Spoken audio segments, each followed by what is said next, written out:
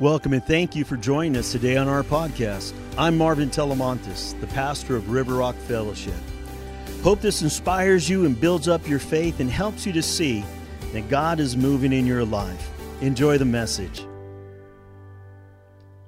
Let me begin by wanting to ask you guys this question. What do you know about solitary confinement?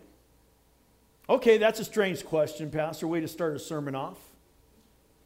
No, but I'm serious. What do you know about solitary confinement and the effects of solitary confinement?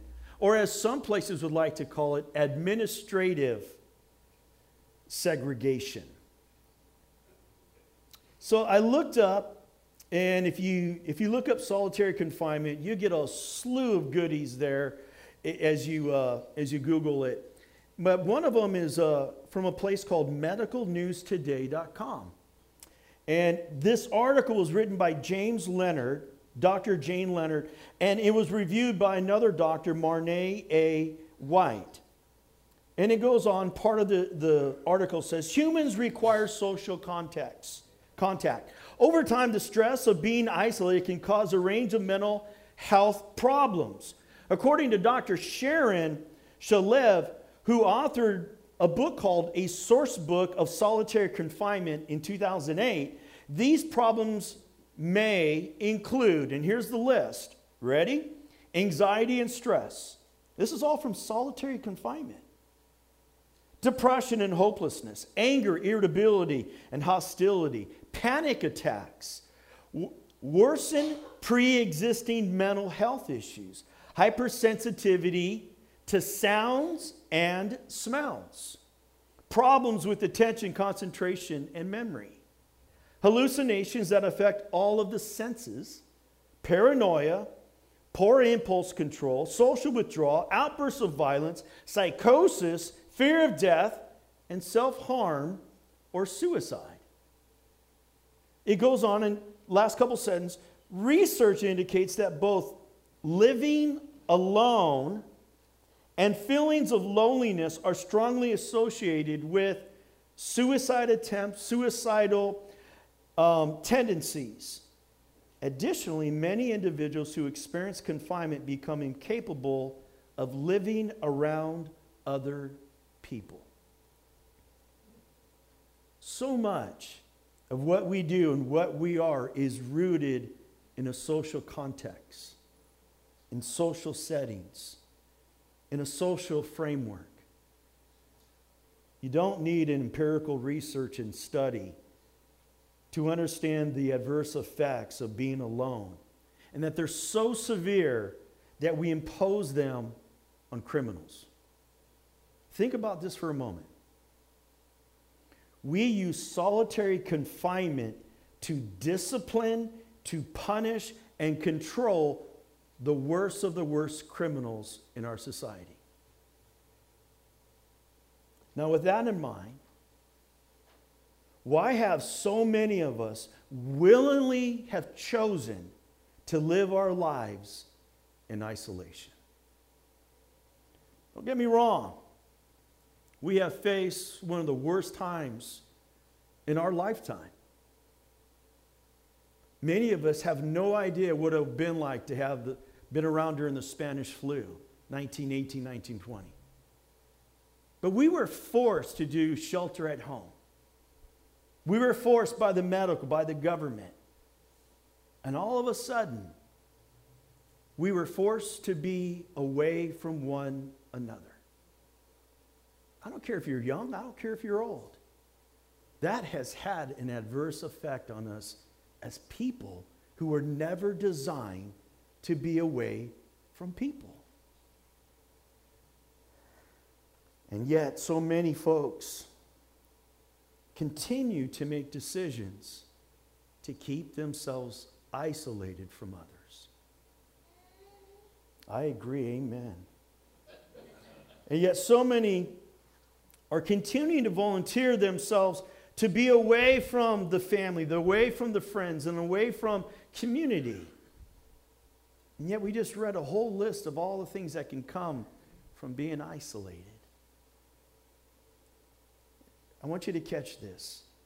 So much of what we do and what we are rooted in is rooted in a social context, in a social framework, in the idea of fellowship. And when we don't get to do that, I think it brings sickness to our soul. What critical, what necessary mental, physical, emotional, and spiritual needs and benefits are we missing out on when we, whether forced or not, are isolated? So over the next 4 weeks, I want and I hope to address some of these questions. I believe that gathering together is incredibly powerful. And even more importantly, that it's biblical. I believe that one of the most important reasons we gather together is to encourage one another. Encouragement is one of those things that we all need from time to time. Unless you're somebody like me, I want it all the time. How about you? I love encouragement. As a matter of fact, the writer of Hebrews spoke about how desperate it is, and he said this to us, how important it is. Now, we don't know who wrote the book of Hebrews. We speculate, a lot of scholars, that it was written by a female because at that time, in that day and age in history, women were allowed to write books and do these things. Not so cool. So that could be possibly why it was unknown by the name of the author. But let's read out of Hebrews chapter 10, verses 24 and verse 25. And it says this, let us think of ways to motivate. That means to spur on, to stir one another to acts of love and good works. Verse 25. And let us not neglect our meeting together. Did you catch that? You want to know what that means? I remember back in the 70s, I was a young kid and I could always hear the pastor saying, you have to go to church. And he would say this verse, and just condemn us all. And we're like, but we're in church. That's not what this message is about. This message is about the idea of, are you in regular fellowship? Not just on Sundays, but how about during the week? Catch me? So he says, and let us not neglect our meeting together as some people do, but encourage one another, especially now that the day of his return is drawing near. Now, you might have noticed from the passage that the way we encourage one another and the way we stir one another on towards love and good deeds is by gathering together. Have you ever tried to encourage yourself when you're all alone? Don't get me wrong, there's a place for that, because there are times when you are all alone. David was all alone, and he found a way. He said, by my hand, God will break through all my enemies. He found a way to encourage himself when he was in those caves all by himself. I mean, he went literally from the palace to the caves, on run from the king who he killed the giant for. Can you imagine the struggles he must have faced? And yet he's encouraging. There he is. He's in Ziklag, and everybody's gone. They've been kidnapped. All their stuff is gone. They just got done fighting war. They show up, and nobody's at the village. And everybody who fought with him now want to kill David. And he says no. He found a way to encourage himself. So there's a place. Some people want to call it positive thinking. Some people want to call it self-talk. But there is something deeply transformative, something so powerful about being a part of a group that's committed and encouraging one another towards a common goal. Think about it. Maybe it's your favorite sport team, unless it's the Raiders. God bless you, Fabian. Or like a recovery group, a support group. Or think about the disciples. For the cause of Christ, for the gospel, they went and literally brought us the gospel that we celebrate today. Or think about our church family. See, last week we had Life Journal Sunday, where we taught everybody how to use these life journals, how you can read the Bible throughout the year, and then how you can use the acrostic SOAP, S-O-A-P, right? Scripture, observation, application, prayer. And how you could literally, because here's the wonderful thing about the pen. It makes the heart precise. Isn't that true? So when you read the Word of God, and then all of a sudden, you take a scripture, and then you turn around and you say, God, what are you trying to tell me? So I'm going to write down that scripture. I'm going to write down an observation. I'm going to write down a personal application. And then here's my prayer. So that's incredible. And you can encourage yourself in the Lord alone. But I'm telling you, David got more encouragement when he had a team of guys around him. And so will you. So is there, I don't know, a spouse? Is there a friend? Is there a relative? Is there a mother-daughter, mother-son, a father-daughter, father-son?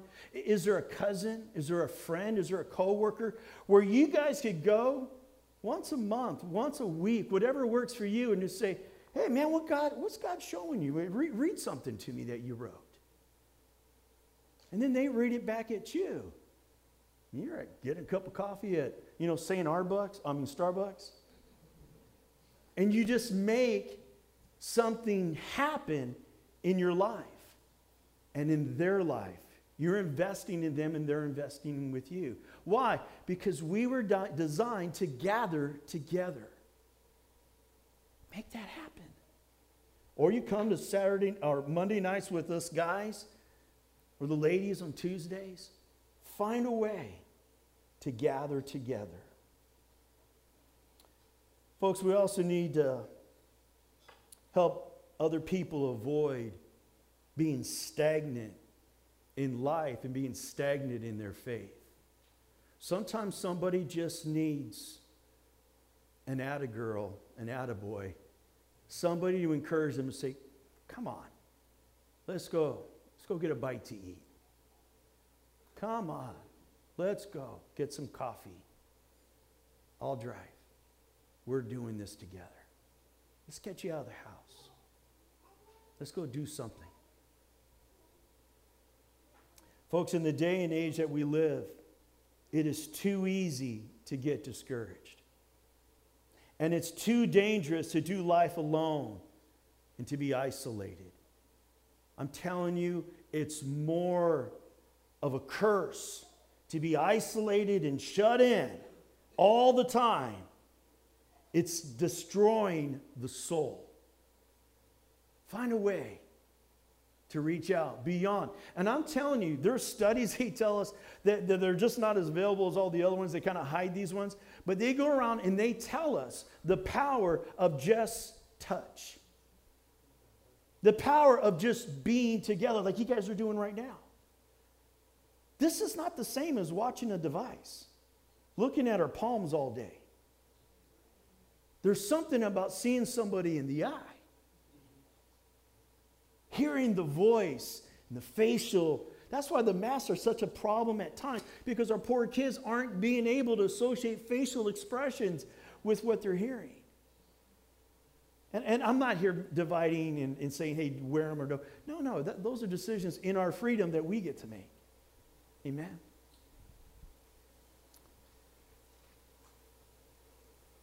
But maybe you feel like you're in a pit. Maybe you do feel all alone, even in a house full of people. Don't give up. Life is a marathon. It's not a 100-meter sprint. There will be stretches of life where it will be relatively ease. There will be enjoyment. But it will also be followed up by adversity and struggle and despair. Moments where you'll feel like you just want to quit. Don't give up. Good times are coming yet. He said he'll never leave you or forsake you.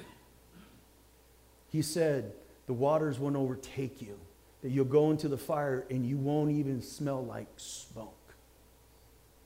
Don't give up. Greater is he that's in you than he that's in this world. No weapons formed against you shall prosper. And his name is a strong tower. The righteous go in and find refuge. Don't give up. You got this.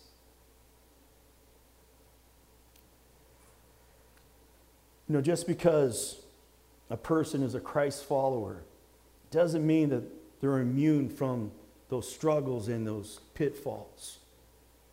And if you find yourself in a pit, in a time of struggle, I would say don't give up, and please don't do life alone.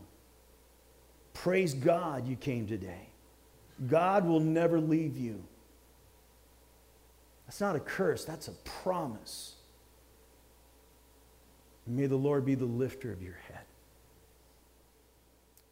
So King David, he knew a thing about being in adversity. And this is what he said in Psalms chapter 30, verse 5. And it reads, will you read it out loud with me? Ready, begin. Weeping may endure for a night, but joy comes in the morning. I don't know about you, but when you go through a hard time, man, you want to cry. I'm the one who did. It's hard sometimes in life. And it hurts. And you can't reconcile. Why did they say? Why did they do? Or why did I say and why did I do? And you're like, ah. And you grieve and you mourn and you weep.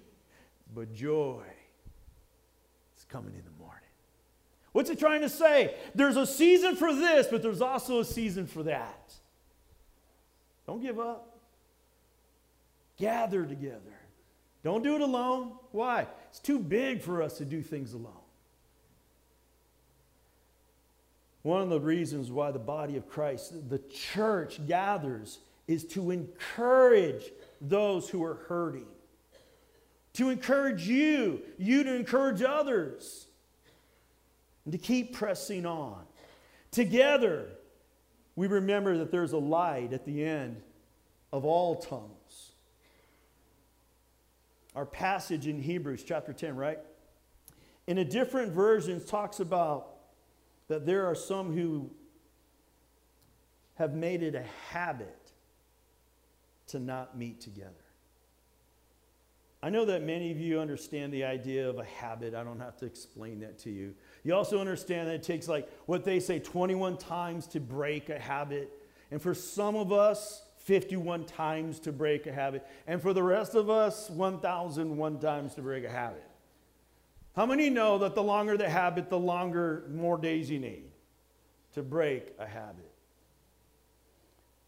But let's look at that word habit. And when it's translated from its original language, written in the Greek, it means a custom. It means a practice. It means a routine. So this passage in Hebrews is saying that some have made it their custom. Some have made it their practice in life. Some have made it their culture to not go and gather, to not go to church. And this habit has become really a descriptor of who those people are. They are those who neglect and forsake gathering to worship and celebrate the King. And as believers, one of the defining characteristics of us is that we are to regularly meet together. It's who we are. I mean, you know they're the San Francisco 49ers because they're wearing red and gold. You know they're the Raiders, black and gray. You know because those are descriptors of their uniform. It's a descriptor of who they are. And we go to church. And we read the Bible. And we pray. These are descriptors of who we are. It's our uniform. It's what we are. It's what we do. That's why the enemy of our soul wants to get us to stop doing those things.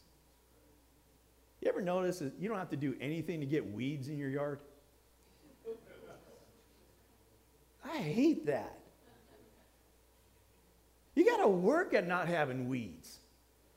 It's the same thing. You got to work at Christianity. before you know it, all those things that you don't want in your life, they're like, what's this weed in my life? Wow.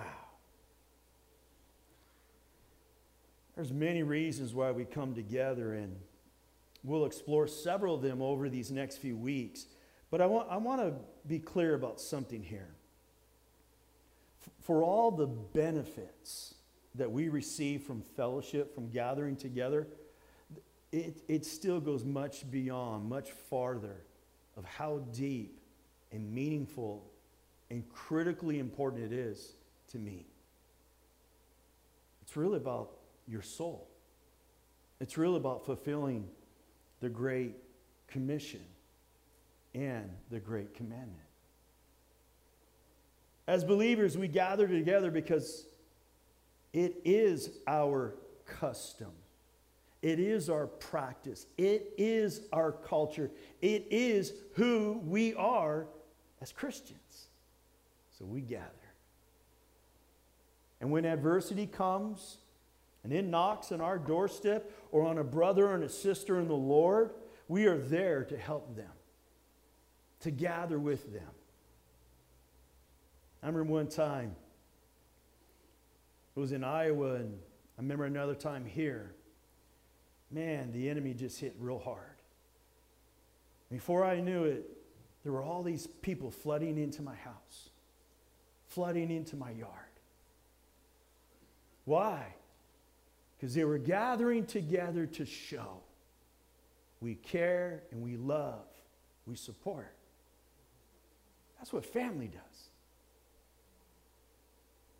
That's what church is about. So when it's your need, when it's your time, we show up. It needs to be in our DNA. So let me ask you something, and I want you to just, is it okay to be imaginative here just for a moment and just allow me for a second? If you spent your whole life thinking that you were a gazelle, and then one day you learned that you actually were a lion, wouldn't you want to start doing things like a lion? Wouldn't you want to start roaming around and try to see how you could roar? I mean, you're the king of the jungle. It would be an incredible thing to go, wow, talk about an identity crisis. I went from being that which was being eaten to that which now I get to eat them. I'm no longer a vegan. I'm not a vegetarian. Wow. And then all of a sudden, wouldn't it be weird for that thing that's been walking around with his chest up, this big old man, all of a sudden behaves like he's a little gazelle, always looking to see where the bad guy is to eat him? We would go, what are you doing? And it was bad enough that you didn't know you were a lion, but now you found out you are a lion, and now you're going back to acting like food? What's wrong? I mean, it's bad enough that you didn't know that Jesus died on the cross for your sins, that you could be a Christian. But now you do. And now you're a part of the line of the tribe of Judah. You're a person of faith. You're one of the king's kids. Why are we going back and trying to live life isolated away from the family of God? Why are we becoming food for the enemy of our soul? Got to be careful. We don't even catch it. But that's what we're actually doing. Compromise. It can mess up with your perspective of what you actually see. And especially what you see about yourself.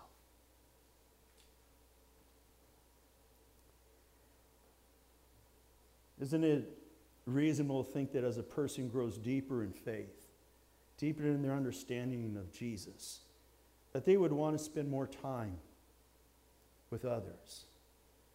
Other people who are Christians and other people who don't know Christ, just so they could share the good news.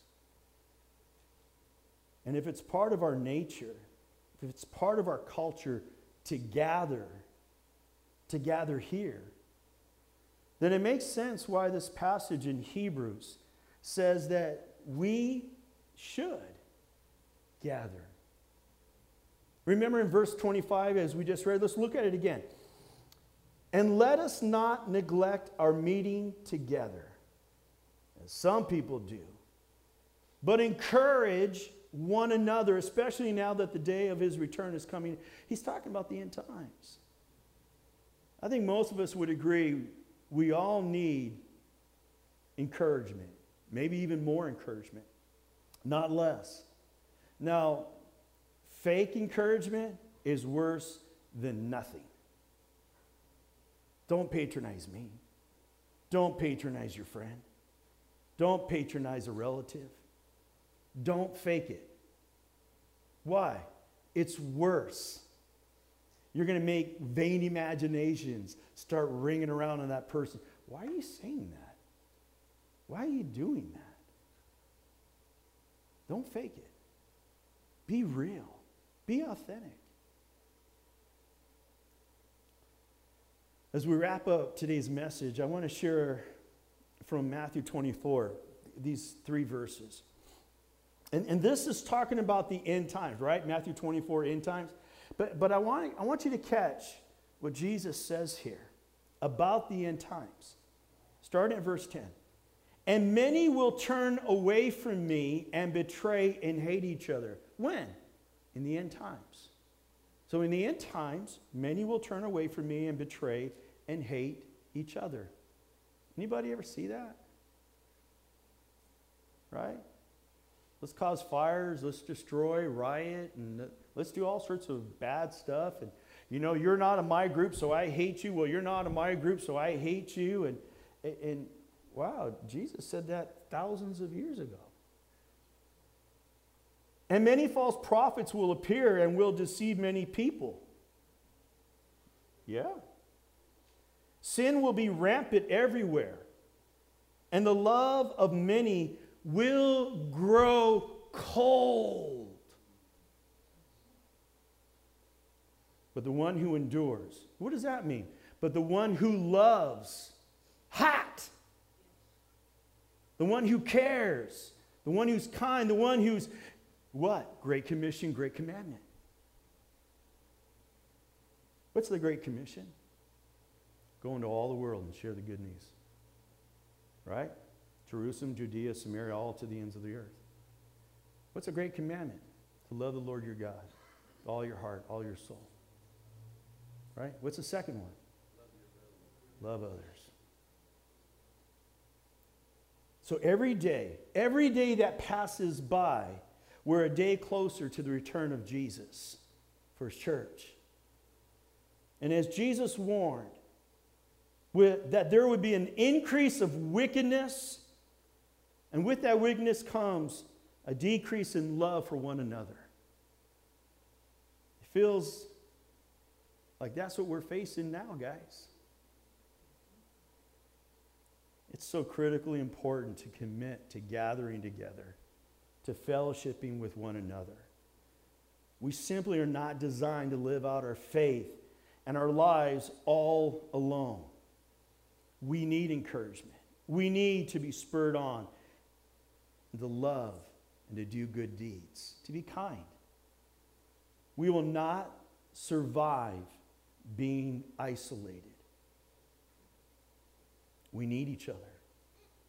So I encourage you. I challenge you to commit to fellowship, to commit to coming to church, to commit to be gathering with one another. Folks, if you're missing more church than you are going to church, then you're isolating yourself from your church family. And I would encourage you, fix it. Fix it. Why? Your soul needs it. And all those who love you, they need it. How many know when you're putting God first, you're a different person, and everybody around you knows you're a different person? So I encourage you on that. I encourage you to connect. Create a Life Journal group, even if it's just you and one other person. Even if it's just you and the spouse or you and one of the kids. See what happens. Show up to men's prayer. Show up to men's Life Journal. Show up to the women's Bible study, to prayer. Hear what it says in Philemon 1:7. It says, your love has given me much joy and comfort, my brother. You catch that?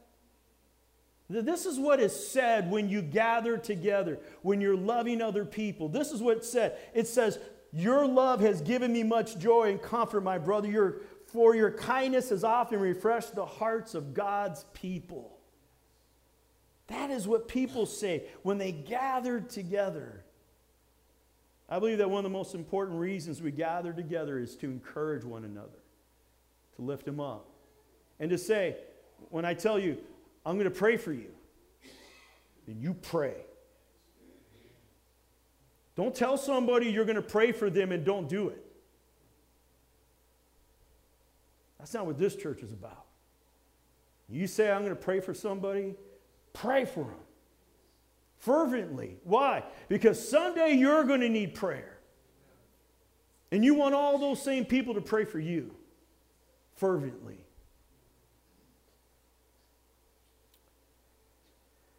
I also encourage you to reach out to somebody today in church and invite them to break bread. Go eat a meal together. Set up a time and go get coffee. Pray for each other. Pray with each other. Share the word. Share a life journal entry together. So I close with these two questions, guys. So listen up. Here's the question. How will you be different today because of what you just heard? How will you be different today because of what you just heard? Here's the next question. What is God showing you to do about it? What is God showing you to do about it? Hey, did you notice pastor's not involved? This is between you and Jesus. How will you be different because of what God is speaking, what the Holy Spirit is speaking to you about today? And then, what's God showing you to do about it? Well, Father, we thank you for your goodness and your grace. Lord, what a challenge to take another step closer to you and to the body of Christ. Oh, God. Let us not be deceived by the father of lies, saying we got this, we can do this by ourselves. To sound like a little preschooler that says, I do it myself. Oh, Lord, the stubbornness of a preschooler. Well, God, help us to mature and to be wise enough to know I cannot do this in loneliness. I can't do this alone. I can't do this in isolation. I need the body of Christ. I need the Holy Spirit. I need Jesus. I need the King of Kings, the Lord of Lords, the Alpha, the Omega, the beginning and the end, the Son of God, my best friend. I need you, Lord, and your people. And they need me. Oh, God, help me to engage in the family of God. Oh, Father, I pray. Bless your people. Encourage them, speak to them, show them how they can gather together and watch their life become a testimony for Jesus and his kingdom. We ask this in your holy name, the name of Jesus. And we all say, Amen. Amen. Well, we hope this message helps you to take your next step closer to Jesus. Here's a great question to ask yourself right now. How will I be different because of what I just heard today? Well, for more info about us, go to rrf.church or find us on Facebook. I'm Pastor Marvin, thanking you for taking the time to join us.